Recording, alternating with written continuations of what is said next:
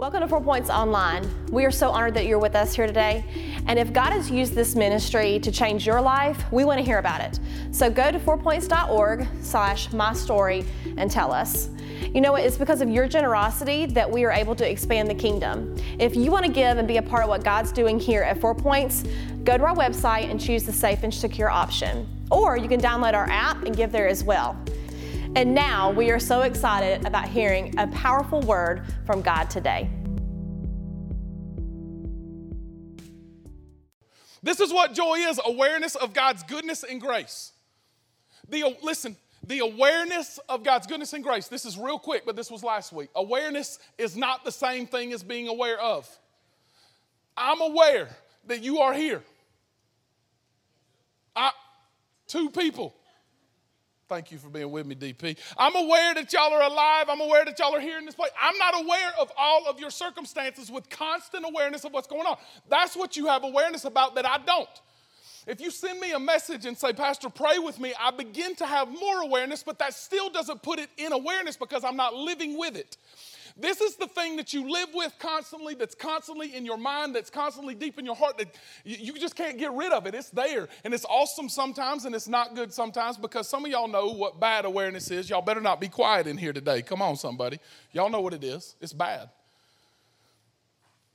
And to rejoice, this morning when we were praying, I read the prayer wall in the back, rejoice in the Lord always, and again, I'll say rejoice, just came to my mind. And it's to delight in God's goodness and grace, His favor. The rain this morning reminded me, because it's the picture of grace, of what God's blessing, His favor, His amazing grace on my life really is. It is not just the fact that He died, and that absolutely is grace, but it's the fact that I'm here today. It's the fact that I woke up today. It's the fact that it is raining, even though it's cold outside. That's beautiful grace from the Lord. Everything in my life that is good, every good gift comes from above, coming down from the Father of lights, is what the Bible said.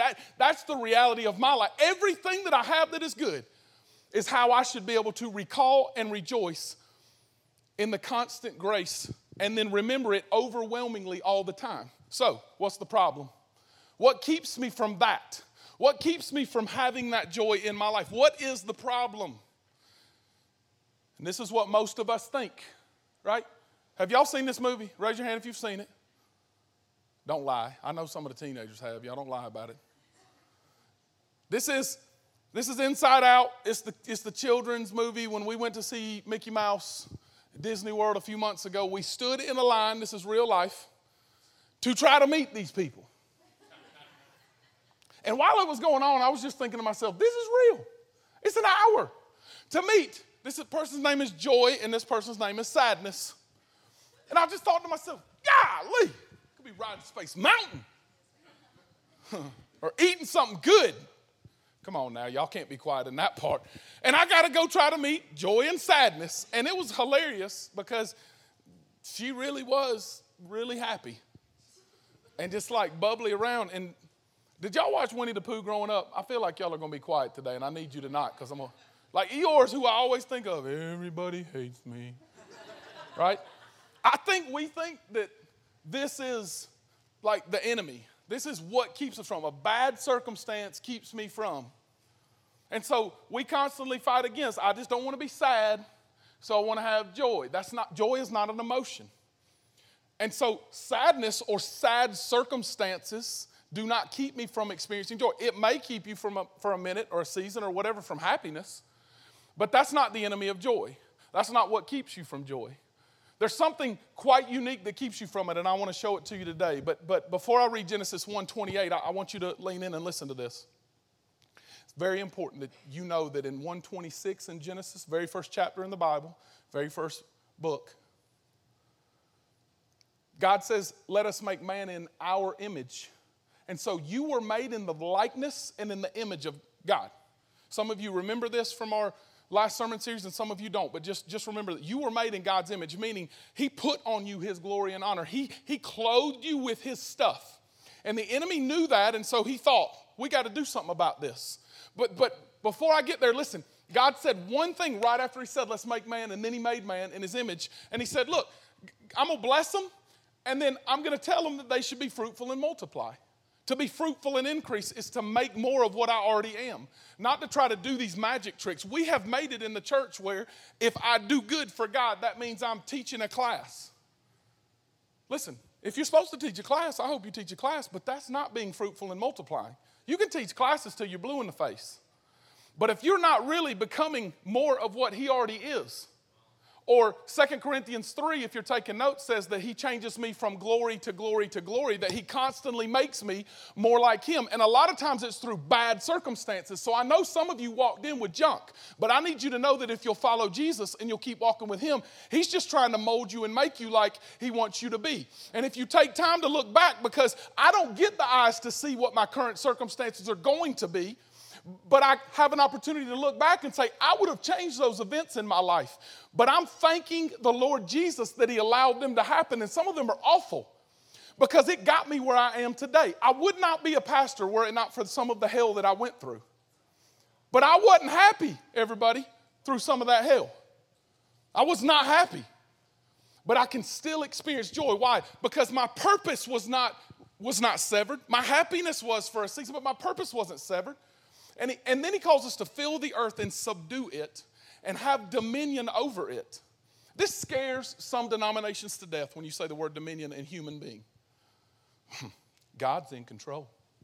So I don't know what you're talking about, but you better close your mouth because now you're messing up because now you're trying to be God. No. I'm trying to operate like God called me to do. I'm tired of being an apologetic Christian when it comes to operating like he called me to operate. I'm ready to become the man of God that he called me to be. But listen, I can't do that by trying harder. I have to do that by making a decision with my mind and then, like I said to start with my heart. That no matter what comes against me, this is who I am. Something is trying to rob you of who you are. That's the problem. Something's trying to rob you of who you are and to cause you to not walk in this. And over the birds and the fish, that's very important today. That's very important. And every living creature in the earth. And so this is the very first chapter in the Bible. And then in the third chapter, Satan is introduced to us in the person of a serpent, or in the picture of a serpent, I mean. And we see him for the very first time tempting Adam and Eve in a very unique way. Now, if you grew up in church, you ever been in church, you went to vacation Bible school growing up, you had the flannel graphs, come on somebody, y'all know what I'm talking about. You saw the picture of Adam and Eve. What fruit did they eat? What did the apple do? Why do we hate apples so much? The Honeycrisps are on time, y'all. But thank you, somebody knows what I'm talking about. But it says, the servant said to the woman, you won't surely die if you do the one thing that God told you not to, which was to eat of the tree of the knowledge of good and evil. God said, you can have all this stuff, but you got to not do one thing. All I need you to do is not do one thing. And if you do that one thing, then you will die. Now, that death was not a boom, and then they died physically. It was a spiritual death or a separation from God's presence and power in my life. Most of us operate in that spiritual death every day and are full of head knowledge about God. And here's the problem. Satan came to her, the serpent, and said, God knows that when you eat of this fruit, the word eat means to ingest or take in information, not like we've always thought it was. God knows that when you take this information in that is good and evil, that your eyes will be open and you will be like God. Listen, pride always tries to get me to be like God. Or better yet, it tries to get me to be the God of my own universe. So the reason that I begin to operate, y'all check this, when I'm wronged, because some of you will be wronged today. If you hang out with me long enough, I will wrong you. I will make a mistake. Sometimes I'll do it on purpose out of anger. Sometimes I'll operate because I'm just a jerk sometimes and I'm a human being, and I will wrong you. The moment that we're wronged, sick people wrong us, how I respond tells me where I am with the Lord. Not what happens when it's good, how I respond. Because my pride says, who you talking to? Right? I know nobody else does that, but I do that. Who you talking to? You better back up. Cutting me off in the traffic. Y'all, like, some of y'all know what I'm talking about because you saw it yesterday in Jesus' name. All right, moving on. And it says you'll be like God, knowing good from evil. The enemy wants you to have eyes open to what he wants you to see. The enemy wants you to have eyes opened to see what he wants you to see. He'll let you see anything and everything. With Jesus in Matthew chapter 4, the first time that we see that he was tempted, he said, Jesus, if you'll just bow down to me, I'll give you all of this stuff. And if he could offer Jesus everything, then he could offer you what your heart desires more than anything else. If all we want is to reach success or reach what we think that we need, and we pray prayers that are only God, now I lay me down to sleep, now give me what I need to eat. Like if that's, you're welcome. If that's the only thing that we pray and it's all about me when I pray, then I'm telling you the enemy can give you what you think you're asking God for. God is not worried about what you think your plan for your life is. God is worried about your heart and where it is and whom it belongs to, him or the enemy. And the enemy takes these evil tricks and he says, I just want you to be like God. And that's what he wants. And he just doesn't. He's just trying to, I don't know why he's holding back. So the woman saw that it was good and it was a delight to the eyes. Y'all, I'm pretty sure that every sin that we ever deal with, that's the issue. Because the Bible says that the eyes are the window to my soul. And I don't think I've ever had a sin that I've struggled with that didn't start with a problem with what I see. Because faith comes by hearing, not what I see. And so when I begin to see things that I don't like, I then operate from the people that God's called me to love and curse them.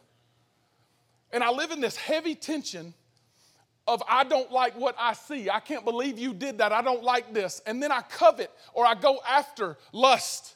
And that's not always sex, by the way. It's anything that I am pulled to. I begin to have those issues in my life because Satan always attacks you in your eyes to try to get you, listen, this is important, to see what God never wanted you to see.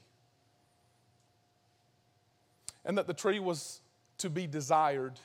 And the desires in the Bible are fascinating. They're summarized in lust of the flesh, lust of the eyes, and pride of life. And they're all summarized right here in this chapter when he tempts her and then him. And to make one wise, you can know as much as God.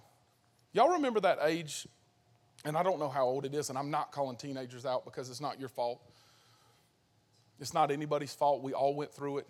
But when we were little kids, Santa Claus was cool. Do y'all remember that? Some of y'all are like, I'm not talking today because it's awkward. Do y'all remember when Santa Claus was cool? Come on, somebody. And y'all don't lie to me. Y'all went outside and checked to see if Rudolph was on your house. Tell the truth, right? And you were excited. And you was like, I heard the paws. I told my parents one time, I heard the pattering.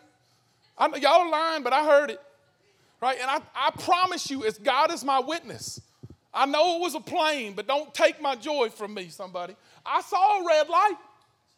It was Christmas Eve, and I saw it. And it was about midnight. I was told he came at midnight, so I know that he was at my house. I don't care if he didn't come to your house. And we have this innocence as a child that we go out and we do these things. In a week from Saturday, we're going to have pancakes with Santa here at the church to bring kids in and have pictures with Santa Claus. If I ask some of y'all to take a picture with Santa Claus until you get old enough that you just really don't care anymore, you'd be like, who you talking to? Crazy.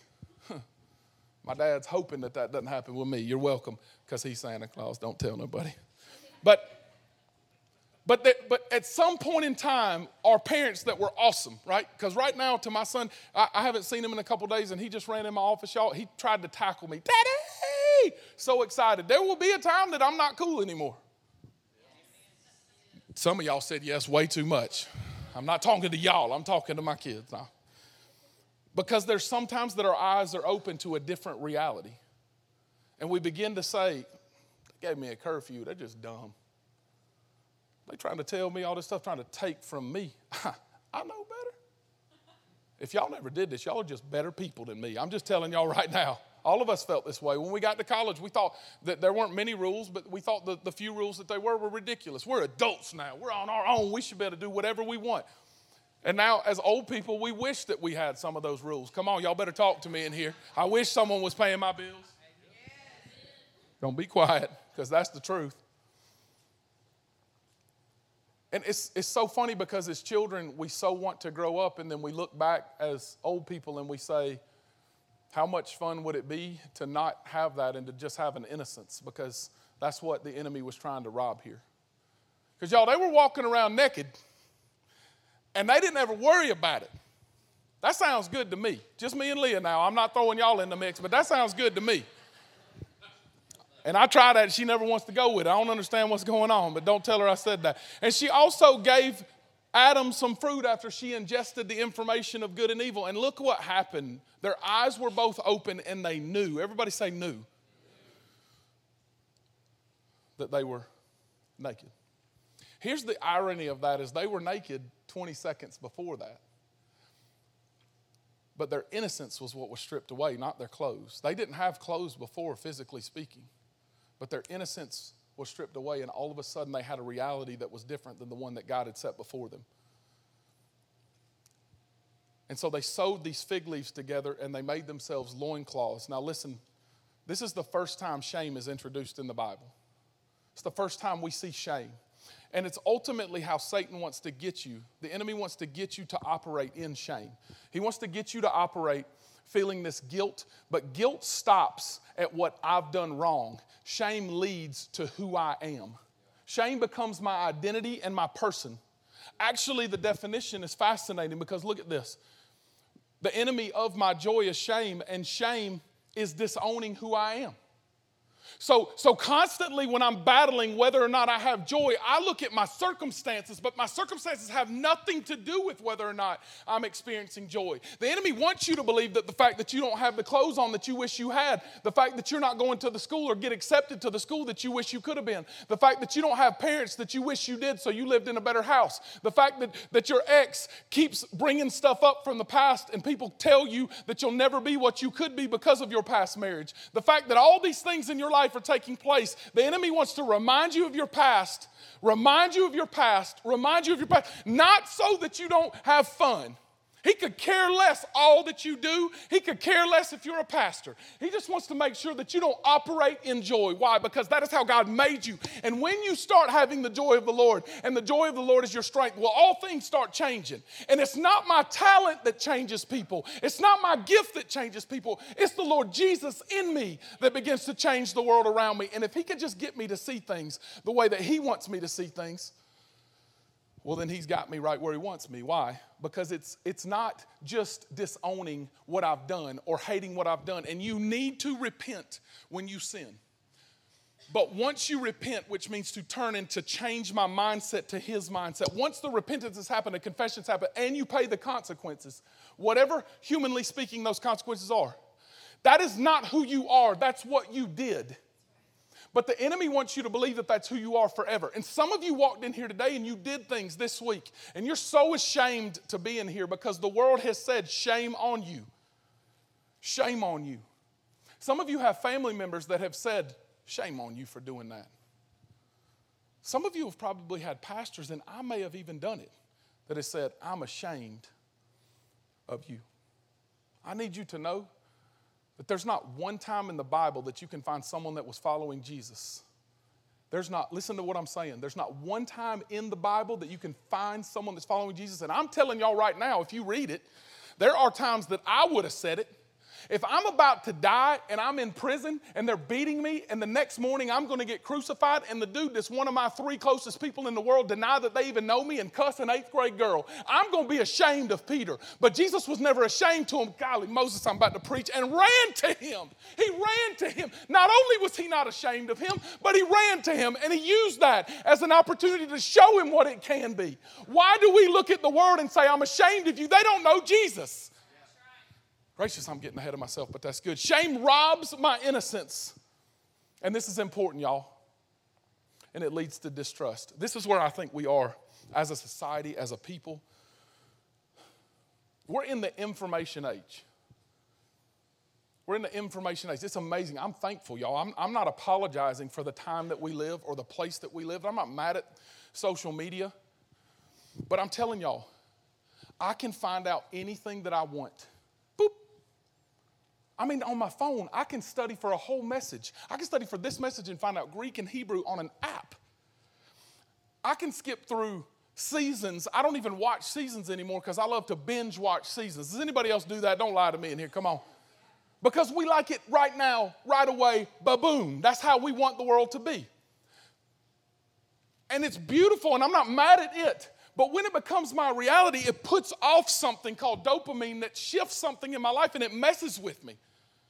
It's the same thing that sexual sin puts off. It's the same thing that hard narcotics puts off. But listen, scientists have discovered that it's even more so when you get a text message from somebody that you've been waiting on that you think's really cool.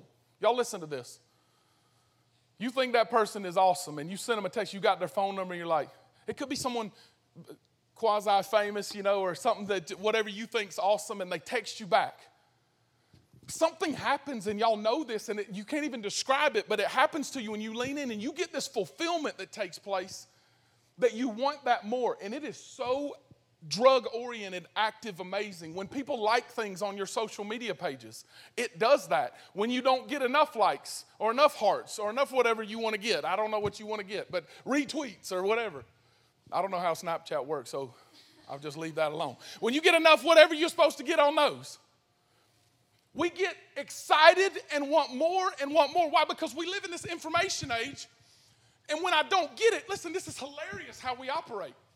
When you don't like something of mine, when you don't, never mind the fact that your wife is in the hospital and you couldn't return my text message, but when you don't, because I so desire your approval in my life, when you don't respond to me, I get angry with you and I lose trust, which causes me to say that person never had my best interest in mind, which causes me to begin to operate in a place that he never called me to, and I have no joy.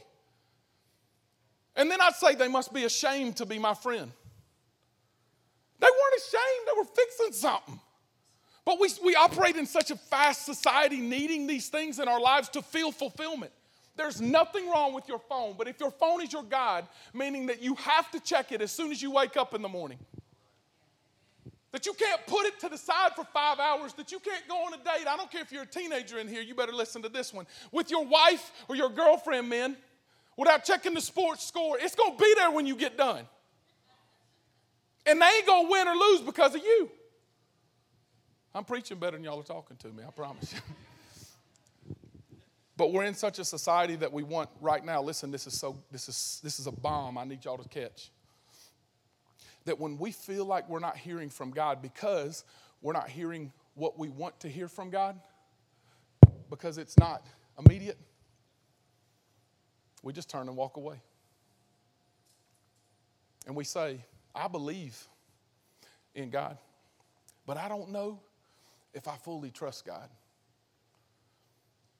Listen, let me tell you the irony of that. The God of the universe, who made you in his image, who loved you enough to send Jesus to die for you, to take the place of all your junk, and to give you life in his name by dying and raising again, by not just dying for you, but living for you, by loving you every single day, by his love being new every morning. We tell him that we don't think he has our best interest in mind. And if y'all don't do it, then I'll stand up here and declare that I'm the only one that does.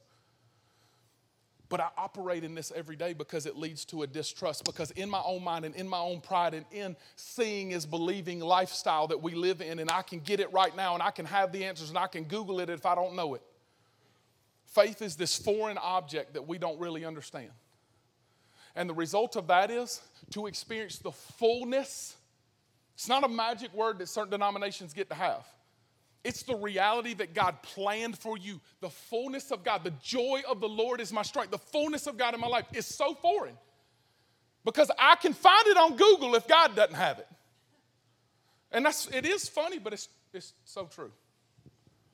There's a picture that I want to show you in one of my favorite chapters in the Bible. And in this picture, it's God standing with Ezekiel in a vision. And he's looking at the temple in Jerusalem.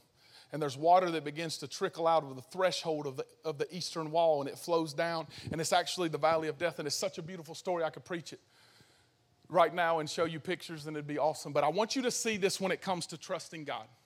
Because I don't know that there's a better picture in the Bible of trust than this one. It says when it was going eastward and down the valley toward the Dead Sea, he took a measuring line and measured 1,000 cubits. And the river of life, this is the river of life. This is God's presence. This is God's power flowing through you. Started trickling down, and he said, come with me. And he led me to waters that was about ankle deep. And y'all just start picturing this like we're there, like we're walking. 1,000 cubits is a good little ways. And so they walk, let's say it's 1,000 yards, because y'all can picture that better. 1,000 football fields. They walk and they get ankle deep in water. And you're like, God, I can take the journey with you this far. We're cool. So far, I'm cool. I trust you. I trust you here. I trust you. And so they keep going and they walk another 1,000 steps with God. 1,000 big steps with God. God, I still trust you hand in hand. Wherever you lead, I'll follow. And I'll sing songs with you. And this is all good. And then it becomes knee deep.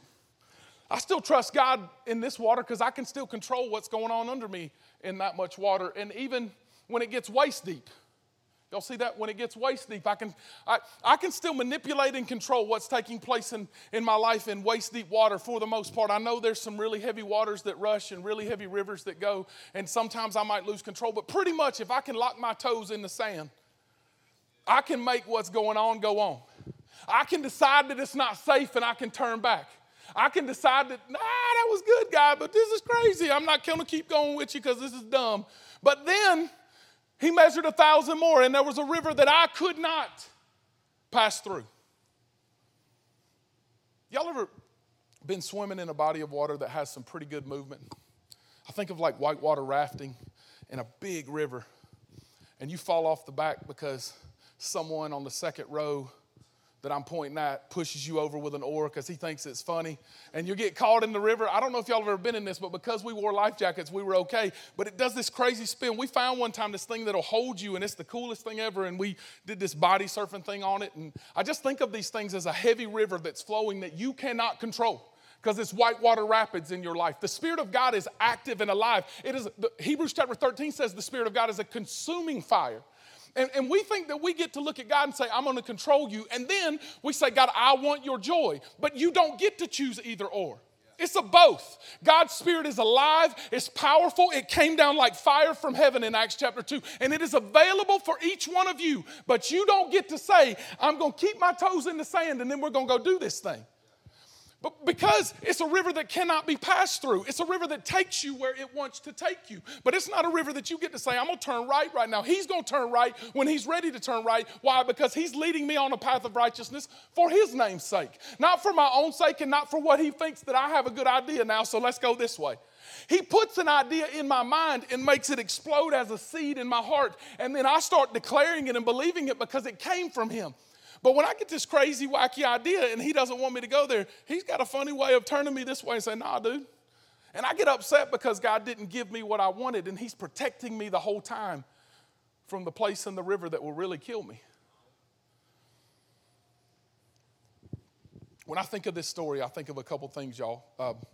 We take a beach retreat every year with the students. It's so much fun in July. And for a few years, we went to Panama City. And in Panama City, I don't know if y'all have ever been to the Gulf Coast, but it's clear water, and it's not really big waves most of the time. And then you can go out a certain way. There's almost always sandbars, right? There's almost always sandbars. So I took a group of students a couple years ago, and we went out to the sandbar probably, I don't know, it was a few hundred yards out, and I can swim well. So we went out there, we were happy, we were laughing. We're almost there. We all looked like goobers because we had on goggles and we thought we were cool and trying to. But you get out there, you're ready to take a break, if y'all know what I'm talking about. If you've ever swam in the ocean, you're ready to take a break. And we get out there and it looks like it's 4, maybe 5 feet deep. Well, we didn't think very smart, and the water was coming up as we were going. It may have been 4 feet when we started, but when we got there, it weren't 4. It were 7. Because I'm about 6.5, just under 6.5 feet tall. And I was like, surely I can touch, so I'll go first. And y'all are a little bit shorter than me, we'll be good. And I was like, oh, snap. Why? Because I wanted to hit the bottom and control what was going on. And be able to take a rest, which is what we want to do with God. We want God to do great things in our lives, but we want to be able to take a break and get on the sidelines and say, God, that was good. Now I'm getting a break. I need a vacay. Because I just need to be able to control this thing a little bit. I don't quite trust you fully, so let me just control what's going on here. I got really tired in that moment, and I looked at the 7 or so people that were with me, and I thought, this is about to get real.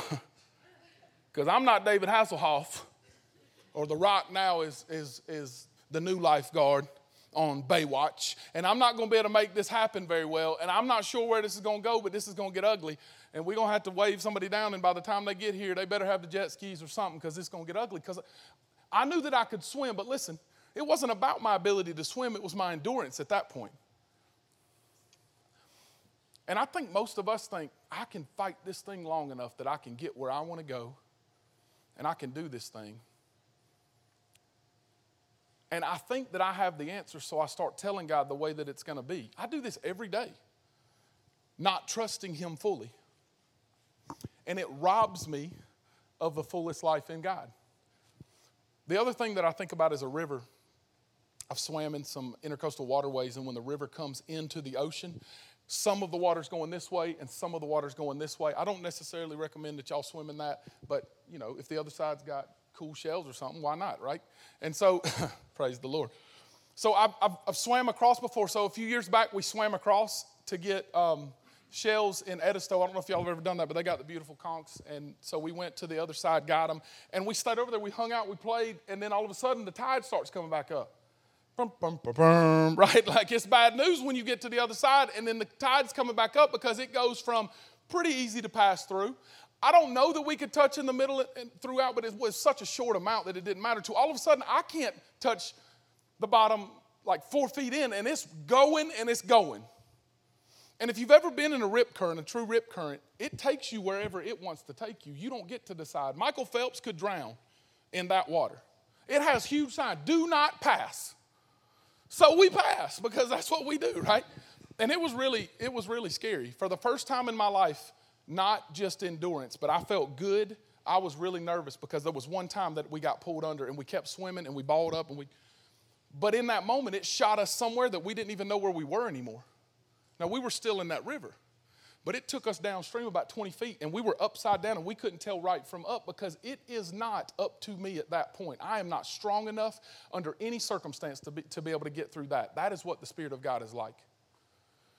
And if you need control in your life because shame is robbing you of your personhood, you'll never experience what he has for you, and it is absolutely unbelievable. The Bible says in 1 Corinthians 2, no eye has seen or ear has heard or heart of a man can even imagine or woman can even imagine. You can't even imagine what God has prepared for you. Why? Because I'm limited in what I can think, but I want all the knowledge here and I don't want it to hit here. And it robs me of something, and I'm about to start preaching right now, so I need y'all to lean in because this is about to get good. Here's what we miss in verse 9. The awareness of my past results in me wanting to control my future. The awareness of my past is the problem. I bring up these things and say, yes, I trust you, God. But I got to hold on because I'm not sure if I can trust you because I lost this in my life, because it always is lost. It's always something I don't want. And it hurts. But here's what you miss. It says, wherever the river goes, Jesus stood on a box. Listen, in John 7, it says, if anyone is thirsty, let him come to me and drink, because out of me flows living water. It's a living water that can never run dry. It's beautiful and it's amazing and it's powerful, but it's love and joy and peace and patience and kindness, goodness, faithfulness, gentleness, and self-control. It's unbelievable what happens when God has all of you. He does not want your mind. He wants all of you. And then things will begin to shift in your life. It says, whichever way the river goes, every living creature that swarms will, what's this word say? Say it loud. So all of them out there that darkness is filling the place and they're far from God, when the Spirit of God is in me, not because of what I say, not because of how cool I am, not because of my job, but because the Spirit of God is alive in me, dead things start living again. And I don't mean going to the grave, I mean spiritual death and spiritually alive. And there will be many fish, for this water that was salty and dead becomes alive. And the waters of the sea may become fresh, so that everything will live where the river goes. Did y'all hear that? Everything. When I'm walking around, listen, I need you to know this. This is not some magic river that's going to start popping out and look like a river. It's you.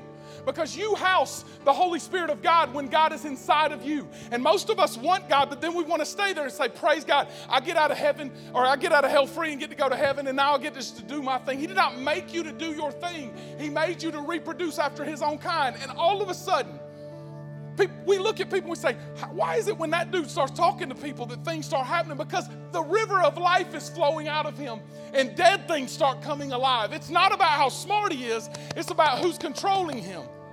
And it's amazing what happens, because everything that comes in path with me becomes alive.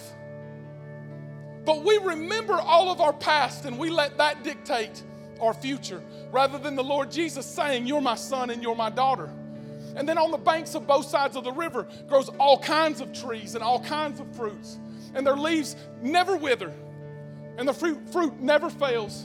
But they bear fresh fruit every month because of the water that flows from the sanctuary. I need you to know that that's right here in your life. This is the sanctuary. And their fruit will be for food and their leaves for healing. Do y'all remember what the leaves were used for in Genesis chapter 3? Can someone tell me, do y'all remember what the leaves were used for? For a covering, right? And instead of leaves being covering for shame, they become healing, anointing. Because you get to decide if you're going to be a person that tries to cover up your own shame and be a person that is full of deceit, double-minded, trying to be one thing one place and another thing another place. Or when you go, light is shooting out of you, not because you're weird, but because you're alive in Jesus. And you have joy regardless of your circumstances, regardless of when people die, regardless of when you don't get what you hope to get. And the fruit will be for food and their leaves for healing. This is like the best picture, I think, in the whole Bible of this. John chapter 15, this section says that I'm the vine and you are the branches. Whoever abides in me and I in him, he bears much fruit. The fruit of the Spirit comes out of me, not when I try harder, not when I learn more, not when I listen to the pastor a little bit more today than I did yesterday, but when I'm clinging to and abiding in him, trusting in him alone, making him Lord of my life. He bears much fruit, for apart from me, I can do nothing. And then watch this in verse 11. This whole thought is summarized by this. These things I've spoken to you, that my joy may be in you and that your joy may be full. I've told you all these things about me abiding in you and then you back to me and then I loved you first. I told you all these things that my joy can be in you. My constant awareness of his goodness is in me because of him, and it's full when I abide in him and him alone, when I trust in him and him alone, when the river of life is flowing out of me, when my circumstances may be crazy and people think we're crazy and we don't understand and we go to jail like Paul and Silas in Acts 16 last week and we can't figure out what's going on and all hell is breaking loose all around us. It doesn't matter because my circumstances don't dictate my joy. The Lord Jesus dictates that. And I want to show you guys, and this is where I'll close today. But this is where it gets really good. Because there's two trees that we're going to look at in closing. And everybody in here, y'all lean in, everybody in here is going to decide which tree they want to walk out with. There's two different trees that you can choose today. And there's two different coverings that you can choose today. Here's the first one in Matthew 21. Jesus going back to Jerusalem. As he was returning to the city, became hungry. And he saw a fig tree by the wayside. Do y'all remember the fig tree? The thing that they covered themselves in shame when their eyes were open and they realized they were naked? My goodness, I'm about to preach. Y'all watch this. He said, he went up to it and found nothing on it but leaves. I feel like that's the church today, that we look the part, but we're just not the part because we're not reproducing the fruit that God made us to reproduce. And so whenever that happens, God does not react like he reacts here. But I need you to know that he didn't make you to do good, and he didn't make you to sound good, and he didn't make you to act good. He made you to be like him and to reproduce after his own kind. And when I try to do it on my own and control and be in the river about halfway and make sure that I got this, but God, I believe you, I got you right here, but I don't fully trust you, then this is who we are. We are fruitless people that are full of leaves, and we look the part. There's just no reproduction that can heal people and set the captives free and be the light in a dark world. That we don't have that ability. And so Jesus, looking at it, said, he cursed it, listen to this, and said, may no fruit ever come from you again. And the fig tree withered up at once. A tree could only wither up at once if it hit the root. A fig tree could only wither up at once if it hit the root immediately. And this is what God wants to do as a picture in you. He wants you to remember the shame of your past and then remember it no more. Because he's choosing to let it wither up and die just like this fig tree did. What you have defined yourself by, the rejections that you've defined yourself by, the stuff that you've defined yourself by is not who you are. It's what you did. You were guilty as charged, but no shame is on you. And there is a reason that no shame was on you, as a picture of you don't have to cover yourself with the tree that you covered yourself with. This was not a fruit-producing tree. It was a covering tree to cover what you actually are and to try to make you believe you're something you're not. And he said, curse on this, not curse on you. And then he said, since we're surrounded by such a great cloud of witnesses, let's lay aside the weight and the sin, the junk in our lives, the past, the regret, the shame, the hurt, all that sin, all that stuff that you remind yourself that you're not and you are all the time. Let's lay it aside and run with endurance the race set before us. How is that possible, Pastor? It's possible because Jesus, with the joy set before him, by looking to him, the author and the perfecter of our faith, watch this, with the joy set before him, he endured the cross. That is possibly the craziest verse in the entire Bible. Because we have misrepresented what joy actually is. It doesn't say with the happiness set before him, he was skipping up down the yellow brick road to the cross. It's not funny and it's not that at all. But he had an awareness of God's goodness in his life because he knew what he was about to accomplish. And so he never forgot that, and this is even better. He knew God and he knew what God wanted to accomplish, and he knew you. And he knew what it would accomplish in you. And so Isaiah 53 says, surely he bore my griefs and carried my sorrows, but I esteemed him smitten of God and afflicted. He was wounded for my transgressions and crushed for my sin. By his stripes I'm healed. The chastisement upon his head, the crown of thorns, brought us peace. We heard this and I thought it was so good. The crown of thorns were these 3 or 4 inch thorns that went into his skull, and it mocked him and ridiculed him and shamed him. And because his mind and his skull and his head was ridiculed, yours can be set free. Because his back that represents power was hit 39 times and was open like a ribbon and was so beaten that they couldn't even recognize him, you can be healed. Because nails were put through his ankles and his feet and he was hung up on that other tree, because of his shedding of blood, there can be forgiveness. And what was accomplished by him dying on the cross?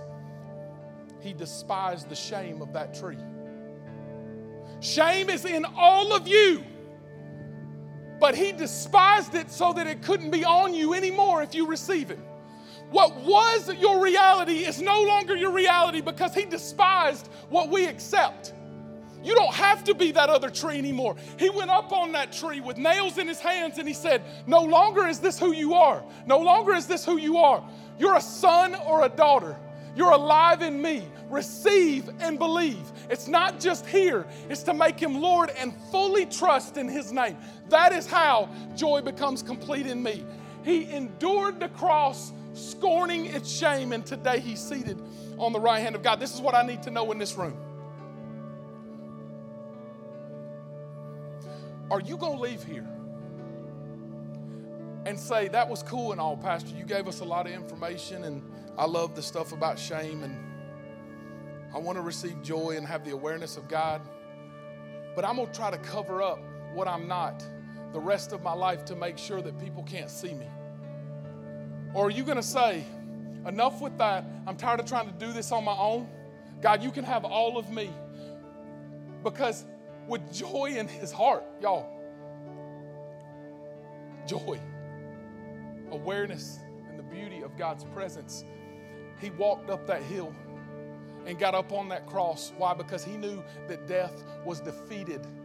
He knew that shame was defeated. He knew that I was going to be an overcomer, and so were all of you. He knew that we were going to be alive in him and be his sons and daughters and walk freely in his name. He knew that shame, even though it came into existence in Genesis 3, was no longer going to be in this person and these people's existence because we receive him.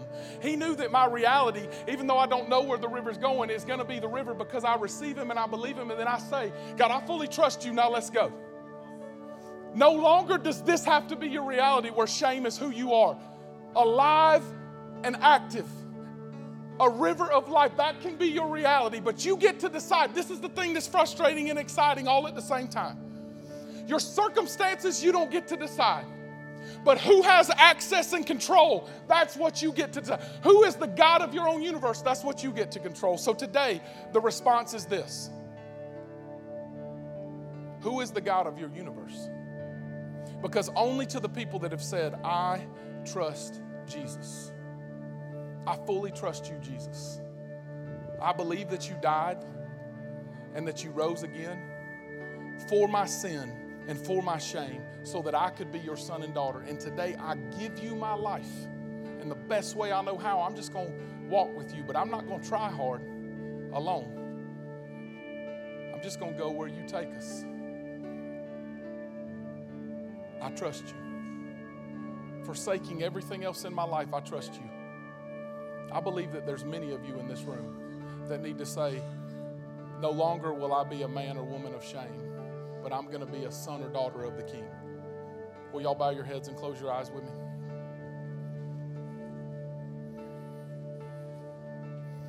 If that's you in this room, I believe the Holy Spirit is pulling on your heart right now. And I believe I don't have to manipulate you to get you to do something. But I want you to know that it doesn't have to be what it's been. Life is going to be hard sometimes. But you'll have a friend that sticks closer than a brother, and you'll have new life in His name. It's beautiful.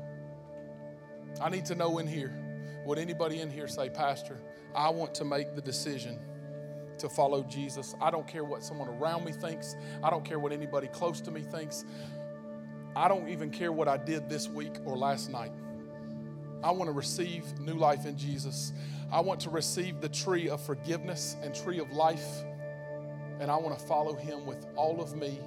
I will follow Jesus. If that's you, no manipulation. But this takes a lot of boldness. I just want you will not be embarrassed. We want to help you and celebrate with you. But I just want you, with no one looking, to stand up and say, I will follow Jesus in this room. I don't know Him. We had one person that was bold enough to stand up. Y'all, if this is for you and the Lord's pulling on you, nothing will hold you back. I want to know, is there anybody in here that would say, right now, Pastor, that's me? I believe there's people in here that this is your reality right now. Are you the one that will stand up and say, I will follow Jesus Christ? I will receive salvation in Jesus' name. I'm going to give you a few seconds, because I believe this is somebody's reality in this room. I will follow Jesus Christ. This is for everybody in the room.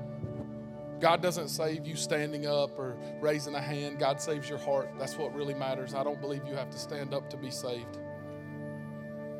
And the last thing I want to do is embarrass you, but I need to know in this room, is there anybody in here that would say, the reality is I've been operating in shame and the world around me knows it, and I don't want that anymore. I want to be engulfed in trusting the Lord. I want my home to be full of joy. I'm ready for joy today and the days after to be what defines me. I'm tired of remembering what it was, and I'm ready to remember what it's going to be. I'm ready for joy to be who I am, because His joy is in me and my joy is full. If that's you in here, I just want you to stand up and say, Pastor, I'm with you. That's me in this room. I know that you're talking straight to me, and I feel like this is not salvation. This is just a declaration. I'm saved, but I'm ready for joy to be who I am. Thank you. I'm ready for joy to be who I am, and I'm ready for that to be what we do in this place. I'm ready for God to have all of me. I do not want God to have part of me. I'm ready for God to have all of me. Lord, I have no idea all the people that are standing, but I'm thankful. I'm thankful for the people that are sitting.